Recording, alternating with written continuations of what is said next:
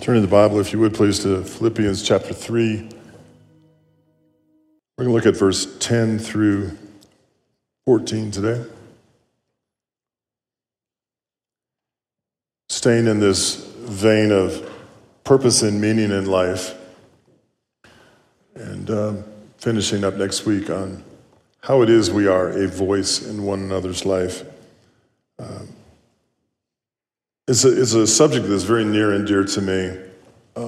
My personal walk was profoundly affected early on by having the opportunity to minister to other people, and my life is not the same since. And I'm of the belief that each and every one of us is a priest and a minister of the Lord, and we each have a ministry, we each have gifts, we each have opportunities, and God has equipped us and positioned us in different areas of life and given us a God-given sphere of influence to build the kingdom of God as a priest and a minister. When I first came to Christ, my life was a horrendous mess. And I didn't know anything about going to church. I just showed up in the most desperate and dire straits I'd ever been in. I'd go up in the balcony and I'd just sit there by myself, and I didn't know a soul. And they would preach the word and they would worship. And I would cry. I would wail. I would weep. I didn't know what I was experiencing. I didn't know if I was happy. I didn't know if I was sad. I didn't know what. All I knew is I went there, I sat there, I cried, and I went home. And I did that often. Something was coming out of me. I don't know what it was, but it was the presence of God that was just calling me and facilitating just like these deep cleansing times of sitting in the presence of God and weeping. And I'd listen to what few would argue with some of the greatest ministers in the country at the time, giants of the faith. And I would listen to him preach, and one day he led me to Christ on a Sunday night. And I think the next week I was in the back of the sanctuary at one of those Sunday night services, and the Lord audibly spoke to me and told me I'd be a pastor in that church. And in my mind, the difference between the measurement and distance between the pulpit and where I sat must have been, in my own mind, thousands of miles. I didn't have any background. I didn't have any education. I hadn't even finished my undergraduate degree. I didn't even own a Bible when I first started going there. I had no understanding of anything. I spent more time blaspheming the Lord than I did studying His Word. And if it wasn't for others in my life and my later-to-be wife encouraging me to be a Bible teacher, I don't know. I just don't know. I volunteered in the youth group. Anyway, the crying stopped, and all of a sudden, I don't even know what happened. I was on staff, and I was the least equipped person on staff to be a youth. I was a youth pastor. I had no experience. I'd never even been to a youth group before. What did I know about it? So I just volunteered, and then all of a sudden they hired me. And I was stunned. I go, man, you must be desperate. So I sat down with the pastor, and he had to hire me. In fact, he said, he had so many parents telling him to hire me that he said it would be ministerial suicide if I didn't hire you. And he thought I was this really successful businessman, which I wasn't. But I didn't tell him I wasn't. He goes, you probably make a lot of money and you're probably successful in the business community. He goes, how much do you need to be I knew he had to hire me. He was in a very bad negotiating place. And I said, this is in the 1990s. I said, I just picked a number. It was like 10 more than I was making at the time. I said, like, close to $50,000. And he jumped. He's like, oh my gosh, we just don't pay that for a youth minister. And I just sat there, didn't say a word. And it got awkward because I knew he had to hire me. So what was I going to do? I just sat there. I waited for him to come up, you see. And he goes, well, can you do anything else? I felt like telling him I can't even do youth ministry. If you only knew. All I knew is he had to hire me, and the Lord told me I was going to work there. So he was in a real bad situation. And he goes, can you do like Christian education? I go, yeah. Kidding? I'm a Christian and I know what education is. He goes, okay, if you can do Christian education, then we can justify the salary. I said, okay. He goes, what do you want? I said, I don't want, there's two things I don't want. Let me tell you what they are. I don't want a job. I want a calling. And I don't want you as a boss. I want you as a pastor. And I want you to help me be a minister. And 13 years later, I was his right-hand man, assistant pastor. And I was charged with overseeing 14 other pastors. And I'd had the privilege of having jobs all throughout this mega church and traveled all around the world. It was really humorous, really was. And I learned so much about ministry there. But what happened is something got planted in me that can't be uprooted. It is there, and I can't run from it, deny it, or anything. And what is that? That the distance between you and the ministry God has for you is really not that far apart. When I look at the fivefold ministry of Ephesians chapter 4, it says, the whole role of a pastor, as I look at it, is to prepare God's people for works of service.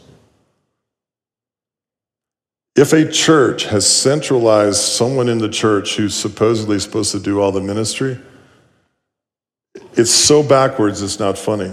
You're the priesthood. You're supposed to be doing the work, and I'm supposed to be encouraging you and equipping you. So your purpose and meaning in life, in part, has to do with being that priest and minister. You can't get away from it. It's just basically the Bible. And it's in that spirit I want to share some things with you today. Just to get us in the right frame of mind, let's just listen to this. There's a relationship which makes life complete. Without that relationship, there's a void, a vacuum in life. Many people, even those who are well known, can attest to that void. For example, H.G. Wells, famous historian and philosopher, said at age 61, I have no peace. All life is at the end of the tether. The poet Byron said, my days are in yellow leaf, the flowers and fruits of life are gone and worn on the canker, and the grief of mine is mine alone. The literary genius Thoreau said, most men live lives of quiet desperation. Ralph Barton, one of the top cartoonists of the nations, left this note pinned to his pillow before taking his own life. I've had few difficulties, many friends, great successes. I've gone from wife to wife, from house to house, visited great countries of the world, but I'm fed up with inventing devices to fill up 24 hours a day.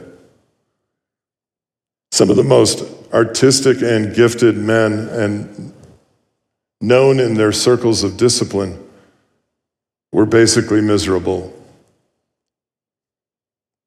How is it that we are better define and can express our purpose and meaning in life for each of us going forward?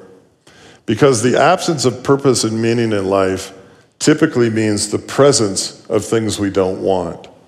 The void that is actually created by not having specific goals, short and long term, and purpose and meaning and ministry in life, we all deal with.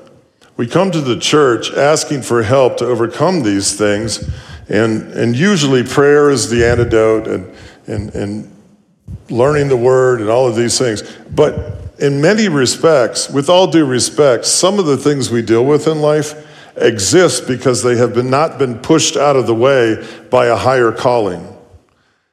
They exist because of the evidence of a lack of purpose and meaning.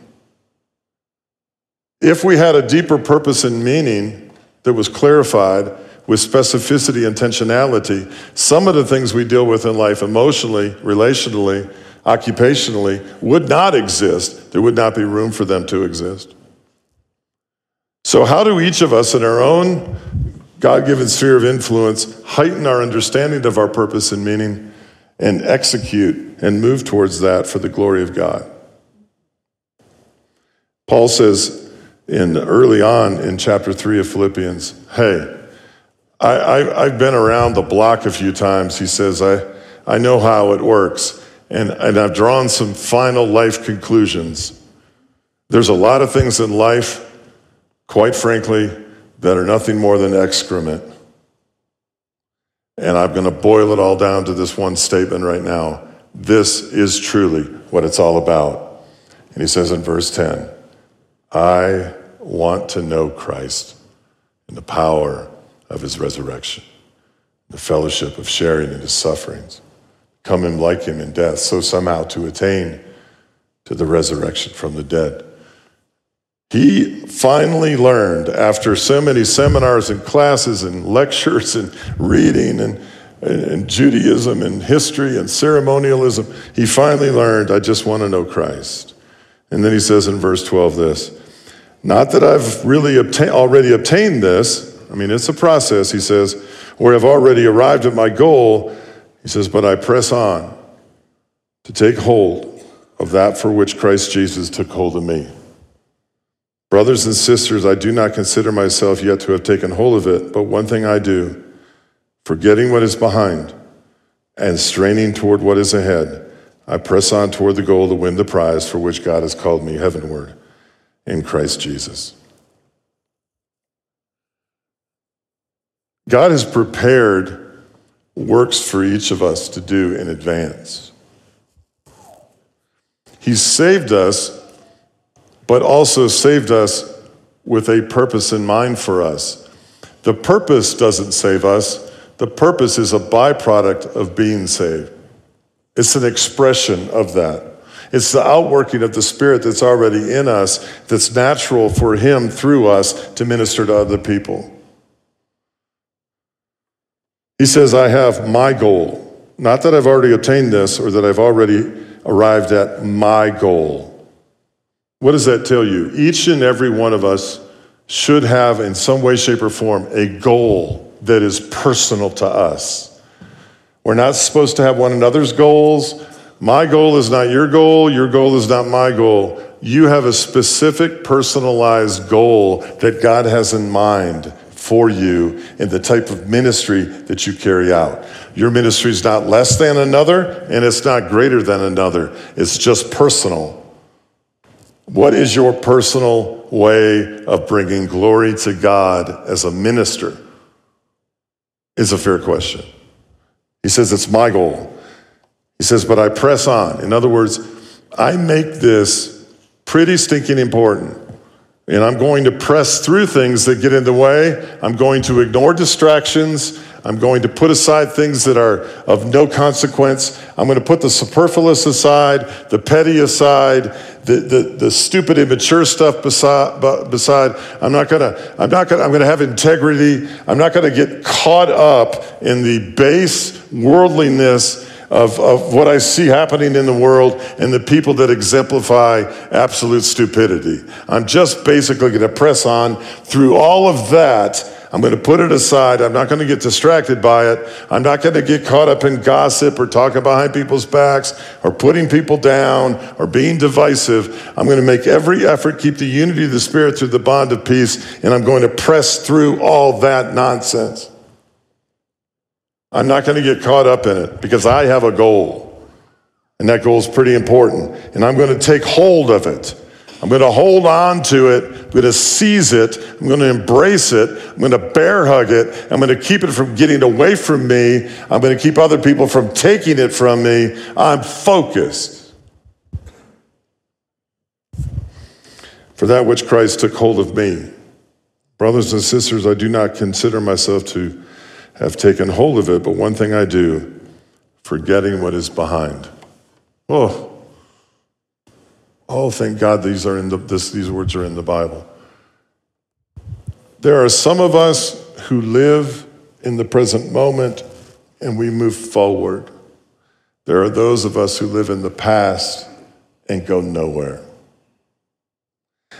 There's things we have to do with the past. We have to reconcile ourselves to the past. We have to forgive those who have hurt us in the past. But the past does not have the luxury of preoccupying us for the rest of our life. It's to be dealt with. It's to be severed. It's to be understood. It's not to define us. It is to reconcile ourselves to the extent that we need to forgive where we need to forgive, to let go where we need to let go, but it does not create our identity. It does not keep us from our present moment, and it doesn't keep us from our future in Christ. Forget about it. This is the thing. So many people in life are so good at forgetting about things. Start with a dental cleaning and move up from there. We forget about everything in life. At least I do. But the one thing we have to forget, that we have the hardest time forgetting, is the past. The past has shaped us, it has molded us. Good things in our past have formed us, spiritually formed us, physically nurtured us. The love that we got from our parents and from our families, they justify who we are today. In our past, we were saved, we came to Christ. All of these great things happened in our past.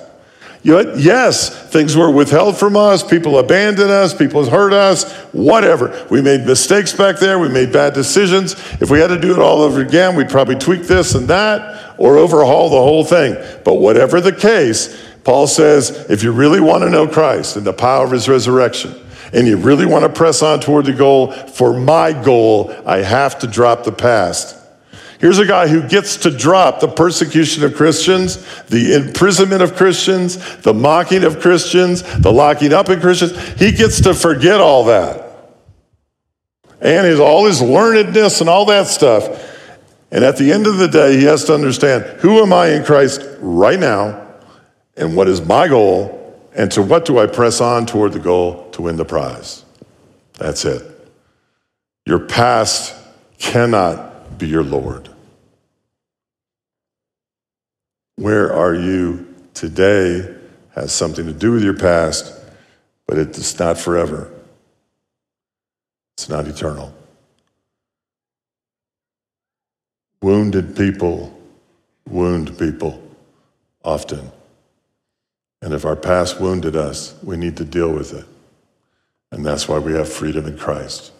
All of those things, all those resources we gave you. Then he says in verse 15, all of us then who are mature should take such a view of these things. And if on some point you think differently, that too God will make clear to you. Only let us live up to what we've already attained. Mature for this particular church at this particular time with this particular pastor and teacher and preacher. I can assure you, more often than not, God is calling you to maturity. This is not a kindergarten church. You've been around the block a few times, you know your doctrine, you know your word. There's a lot you know, a lot you've experienced. But if anything God's doing in most of the body of believers here is calling you to maturity, to the lordship of Christ, and to mentoring and discipling other people. Really, that's really where most of you are. And it would be an injustice. It would be an injustice for me to go back and firm up your past constantly at the expense of this season of your life, where you are right now, and what it is you had to offer other people. Most of you are mature. Paul says the maturity comes from pressing on, from having a goal. Most of you right now would do well to have a short, long-term goal and really define your purpose and meaning in life, because in this season of your life, you have more to give than you've ever had before. And I mean that. I mean wisdom. I mean compassion. I mean insight. What you lack is the opportunity and the form and the context in which to minister to other people. That's your biggest problem. Not whether you have the goods or not, whether you have the context to do it. Paul realized that. That's maturity, he said. God will make that clear to you. I just learned this profound lesson in my life. I mean, I knew it, but I didn't know it. You know what I mean? I realized that in some particular relationships in my life, I'm not a mediator. It's not my role to be a mediator between certain people in my life and God. So finally I just said, hey, go to talk to him on your own. Go talk to him directly. Yell at him. Speak to him. Inquire of him. You don't need a mediator. Christ is the mediator. Go talk to God on your own. And the result was profoundly successful, far more than me getting in the way. Paul says this right here. He doesn't say, and get with someone in the church, they'll help you figure it out. No, he says, God will make that clear to you. God is ready for some of the toughest questions that you can muster. To him, they're a day at the beach. Some of the toughest questions you need to ask him directly and wait on an answer. Those that wait upon the Lord, they'll mount up with wings as eagles. Ask him and wait. Don't let go of him. Almost respectfully demand an answer. Really. Ask of him anything in your life you don't understand. And it's his responsibility to answer the question. That's what the Holy Spirit's in you for, in part. John W. Gardner, founding chairman of Common Cause, said it's a rare and high privilege to help people understand the difference they can make, not only in their own lives, but also in the lives of others, simply by giving of themselves. Gardner tells of a cheerful old man who asked the same question of just about every new acquaintance he fell into conversation with. Here's his question. What have you done that you believe in and you are proud of? He never asked conventional questions like, what do you do for a living? It was always, what have you done that you believe in and are proud of? It was an unsettling question for people who had built their self-esteem on their wealth and their family name or their exalted job title. Now that the old man was a fierce interrogator, he was delighted by a woman who answered, I'm doing a good job raising 3 children, and by a cabinet maker who said, I believe in good workmanship and practice it, and by a woman who said, I started a bookstore and it's the best bookstore for miles around. I don't really care how they answer, said the old man. I just want to put the thought into their minds. They should live their lives in such a way that they can have a good answer. Not a good answer for me, but for themselves. That's what's important. So much of life, we only replicate out of habit. And we do it out of the highest degree of superficiality known to man. Hey, what do you do for a living? Incredibly superficial. Get the same answer to the question, but get a deeper meaning to it by rephrasing the question. If we could look at our encounters in life and our relationships and our friendships where we knew how to ask questions that solicited more than a yes or no or a grunt or your common, yeah, I'm fine, it's amazing how we would see the human heart open to us and learn things about people that really matter to them. That has purpose and meaning. Superficial, on the surface questions lead us nowhere into a deeper relationship with people. And we do the same with God. I listen to people pray and I go, there is absolutely 0 to no depth to that prayer. It is no more penetrating, no more challenging, no more in depth than the surface of a granite countertop. The actual act of praying satisfies more Christians than what is actually prayed. Get a prayer out that has something more penetrating and insightful, And it makes you more inquisitive and curious of the Lord and sees him more as a mystery where you need answers, and your relationship's going to begin to grow. Our relationships with the Lord are only as in-depth as the depth of our questions and our interaction with him, the same way it is in your marriage or mine. What is it that needs to be taken out of my life that would open me up to a full new understanding of you? What is it that's keeping me from experiencing more of you and less of me? What is it in me that needs to die? Reveal that to me. You start asking questions like that, the depth of your relationship with him is going to skyrocket. So is your effectiveness in ministering to other people. What you'll testify to will be at a level far deeper than most people have just made this relationship with God common. Just like the name God is common. You are called to uncommonness. Uncommonness. You have a high calling of uncommonness, uniqueness, specificity. Your walk with Christ is personalized. It's branded. He was so interested in your name, he knew it before you were born. He's interested in something beneath the surface. Is your conversation with him in depth or superficial? Put it this way, we are not actually accessing the power of God when our interaction with him necessitates little to no effort on his part and has little to no depth. We have an infinite God, and we're acting as though he's finite.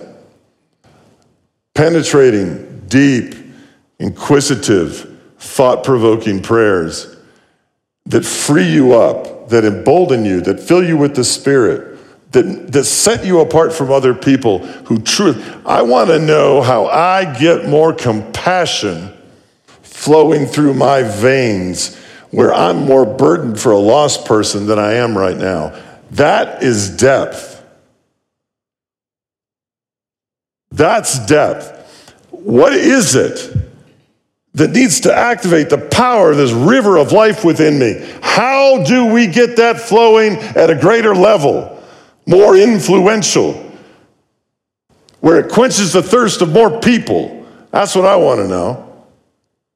What is it? What is it I don't know? What is it I don't even know to pray? Just reveal to me what it is I need to say. I sat down with a minister one time at Houston's restaurant at Paces Ferry in Atlanta, Dr. Mark Rutland. He was a hero of mine. And I was hosting him for a marriage conference because I was the new guy, and that's what they made me do, host people. And I said to my assistant, I was a youth minister, I said, hey, could you get Dr. Rutland's number? I'd like to invite him out to dinner with my wife and his wife. She laughed. She laughed. She goes, you think he's going to go out to dinner with you and Angie? I go, yeah. Why not? She goes, I don't know. That guy's pretty up there, you know. I said, just give me the number. So I called him. I said, yeah, we're hosting you coming in. We'd love to have dinner with you. Could you meet us at Houston's? My wife Angie and I'd love to get to know you and your wife Allison. He goes, absolutely. After he called back and left a message, he goes, this is Dr. Mark Rutland, Rutland, like I didn't know who he was. So I get to dinner with him, and he can see. I mean, it's not hard to figure out. I am green. I'm like really green. And he goes, all right, son, what is it? I said, well, to be honest with you, I need you to tell me what I need to be asking you. His wife laughed. And she gave him one of these. She goes, you remember when you were there?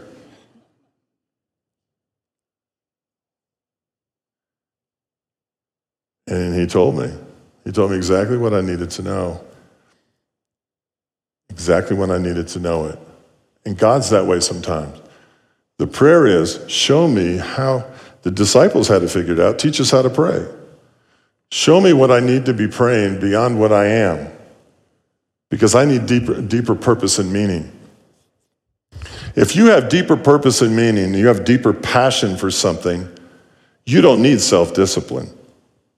I figured this out a long time ago. Self-discipline's overrated. I don't really have it, nor am I trying to acquire it. I just involve myself in things I really like. You guys who you know what you're passionate about? Your short game, your 60-degree wedge. Does someone have to push you out the door to go over to the driving range and hit out of the sand trap? No. They're trying to get you to come back because you're never home. Why? Because you have a passion for a short game. You don't need self-discipline. If you have to self-discipline yourself in your Christian walk, you lack passion. Or you've been in a church that lacks passion. That's the issue. So we come now to the end of one's life. A person who has had purpose and meaning can put it into action. I'm going to hold 2 or 3 workshops on this very subject coming up at this spring. What is and how do you write your eulogy? Right? A eulogy is an encapsulation of one's life. It's a summary of what that person was all about. It's not actually your actual eulogy I'm asking you to write, but it is one that will change over time as you change and your circumstances change. But the eulogy is something you read on a daily basis. And what that eulogy will do is refresh your mind and your heart to what you're all about mostly. What are your number one goals? Probably for some of you, it's going to have to do with family or raising your children. Others of you are in a different place right now, but family is going to be up there. If you could take a short eulogy, and it has to be short because you don't want to read your own thing every day that's 3 pages long. What am I all about? What am I seeking for someone to say about my life when I'm no longer living on this earth? How would I frame and prioritize what I want my life to be about? What is my goal? What is my goal? What is it that I'm pressing on? What am I holding on to? What am I keeping and protecting from every other distraction? What is it? There's 4 qualities about a eulogy I want to give you. And then for those of you who want to pursue it later, we'll write them together. The first one is the eulogy works as a filter. Meaning what? The Bible is a filter. You may not realize this, but the Bible is a filter. When you read it and then you go out into the world and you hear things or you're taught things, it all has to filter through that scripture. And what you have that makes its way through the scripture is good. It's a filter. It filters out false teaching, false expectations, everything else. It's a net. Everything that stays in the net is good. Everything that falls out of the net is bad. If you have a eulogy that's like a filter, and you read that every day, so this is what I'm about, this is what the Lord's having me to pursue right here, then everything that's not there is filtered out. You don't have any need for it. You know what to say no to immediately when you actually know what your purpose and meaning are. When you know the scripture, you hear something on television or somebody teach it or something, you go, that doesn't sound too good. There's something off about that. It doesn't meet the criteria of making it through the filter. That's why you got to know the word. And when you review that daily, you're reminded of what is important here. Because if your marriage is at the top of that list, apart from the Lord, you need to know that. You need to be reminded of that. We need to refresh that on a daily basis. There's a story involving Yogi Berra, the well-known catcher for the New York Yankees, and Hank Aaron, who at the time was the chief power hitter for the Milwaukee Braves. The teams were playing in the World Series, and as usual, Yogi was keeping up his ceaseless chatter, intended to pep up his teammates on one hand and distract the Milwaukee batters on the other. As Aaron came to the plate, Yogi tried to distract him by saying, "Henry, you're holding the bat wrong. You're supposed to hold it so you can read the trademark." Aaron didn't say anything, but when the next pitch came, he hit it into left field bleachers. After rounding the bases and tagging up at home plate, Aaron looked at Yogi Berra and said, "I didn't come up here to read." Here's a guy who knew what his purpose and meaning was and what was a distraction. And Yogi Berra didn't meet the filter, not the filter test. So the first thing about your eulogy is it acts as a filter. The second thing is it defines your community. We just had a recovery course start this week. You know, much of recovery from addiction, a lot of it, has to do with creating, fostering, and nurturing a new community. A trusting community that's confidential, a community that understands you, can empathize with you, can hold you accountable, can give you opportunities to serve others, and can help you in this process of getting free from what you're entangled with. Community is huge in the world of recovery. Well, community is huge in life. Your eulogy should be a filter, but it should also define what community is most important to you. For many of us, it's going to be family. It's going to be your church family, the friendships in your neighborhood, or coworkers.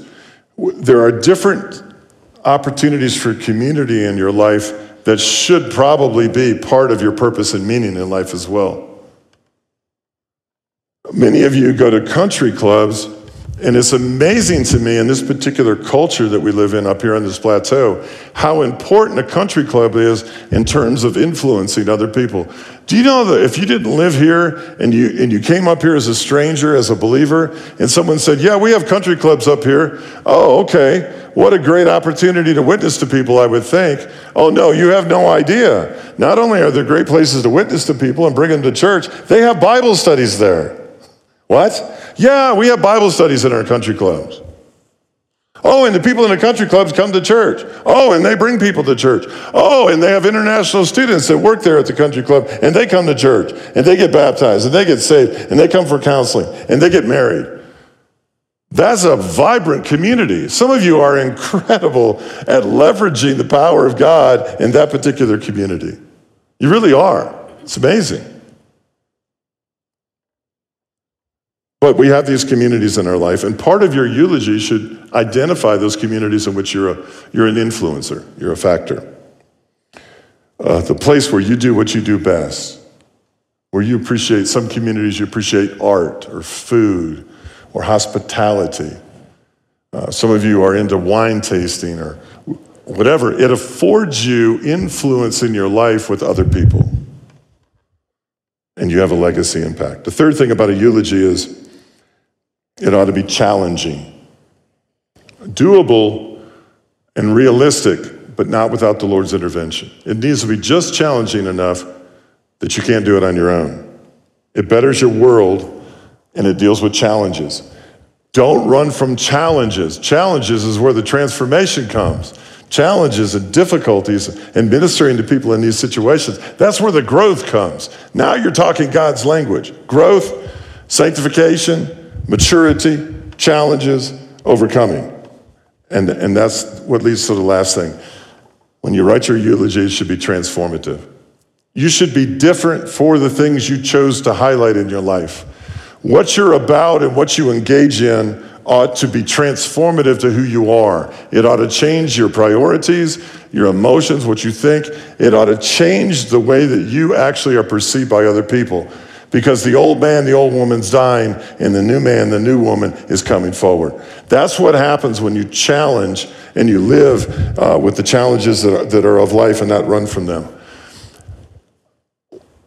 When someone dies, I can't tell you how, I can only try to tell you about this. When someone dies, and there's a pretty good chance you're going to do the funeral,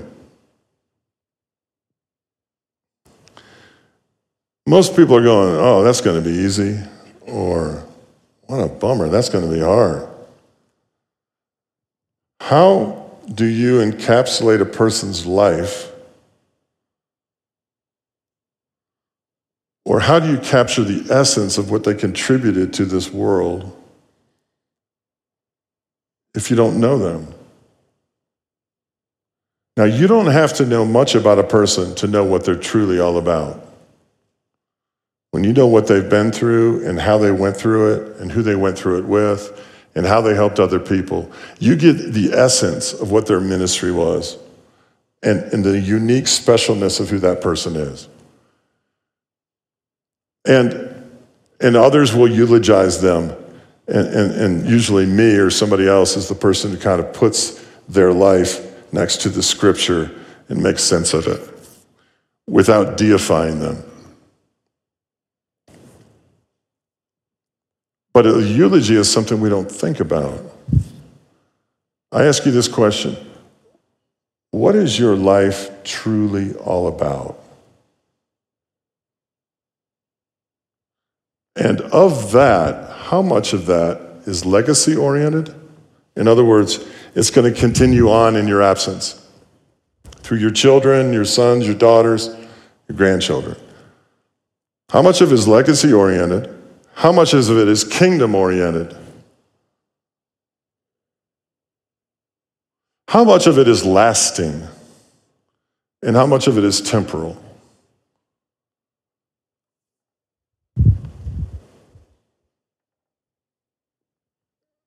There is no better funeral, in my opinion, than that of a good man or a good woman. And most good men and good women, solid, faithful servants of God, those people, their purpose and meaning was to serve, was to help, was to support, defend, and make known the cause of Christ. They did it with simplicity, earnestness, compassion. They never sought to be great. They sought to be all that God had called them to be. And if it was great, fine. And if it was good, fine. They were earnest and authentic in their pursuits of God. They were authentic in their worship. What more do you want? And what more could the Lord want to say, well done, thou good and faithful servant? You are a priest, and you're a minister of the Lord.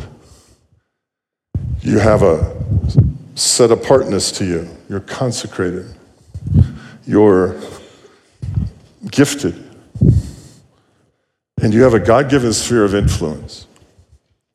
You already have it, whether you're aware of it or not. But God can broaden that. And the width of your influence is proportional to the depth of your walk. The more intimate you are with the Lord, the more influence you're going to have in other people's lives. I've known this to be true for the last 2 decades. I've seen it happen in people's life. The nearer you are to Him, the more impact you'll have among others. The less near to Him you are, the less impact you'll have to others. Because what He's calling you to is uncommon. Uncommon Christians deal with uncommon situations with poise and maturity and grace. They're not impulsive. They don't overreact. They're wise. They're thoughtful. They seek wise counsel in the safety of a multitude of counselors. They understand what this is all about. God is calling you to maturity. You're a living epistle read of all men. God wants to use you and has prepared works in advance for you to do, fresh and anew. You're not to live in the past, to live in the moment, reconciled to whatever happened back then, grateful for whatever happened back then, but positioned now to do something lasting and eternal for the glory of God. Despite our challenges and our ailments and our sicknesses. In fact, He may use our challenges, ailments, and sicknesses to that end. This again necessitates maturity.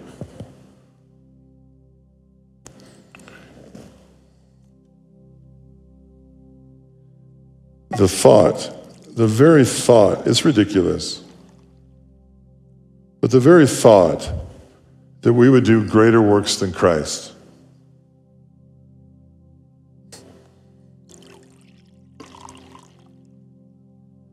can only be a reality by the Christ that's in you, the hope of glory. If Christ is working through billions of people, the billions of people will do far greater works than he.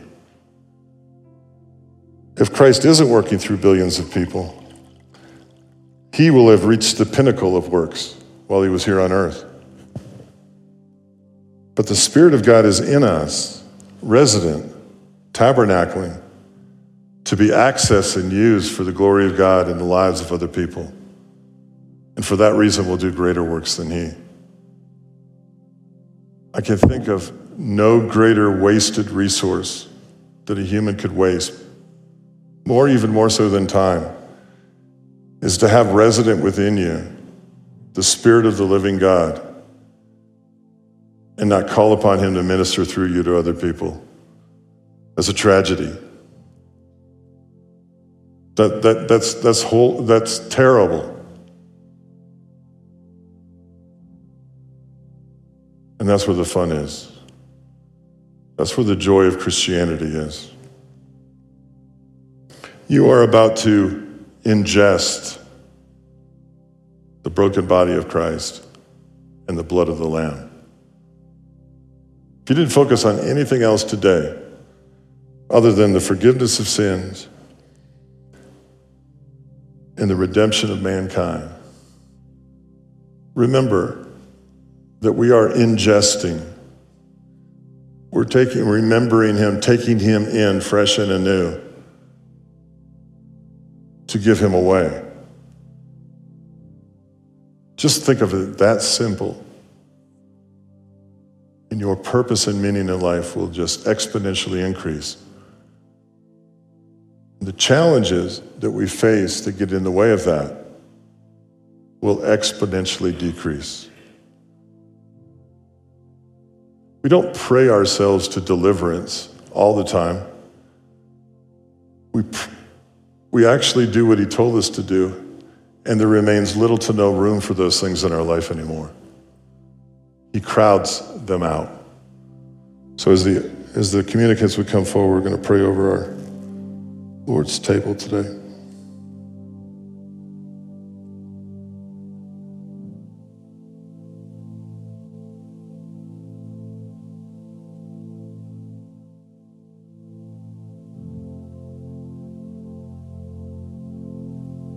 May the word of God dwell in us richly as we teach and admonish one another in all wisdom. May our love abound more and more in depth of insight.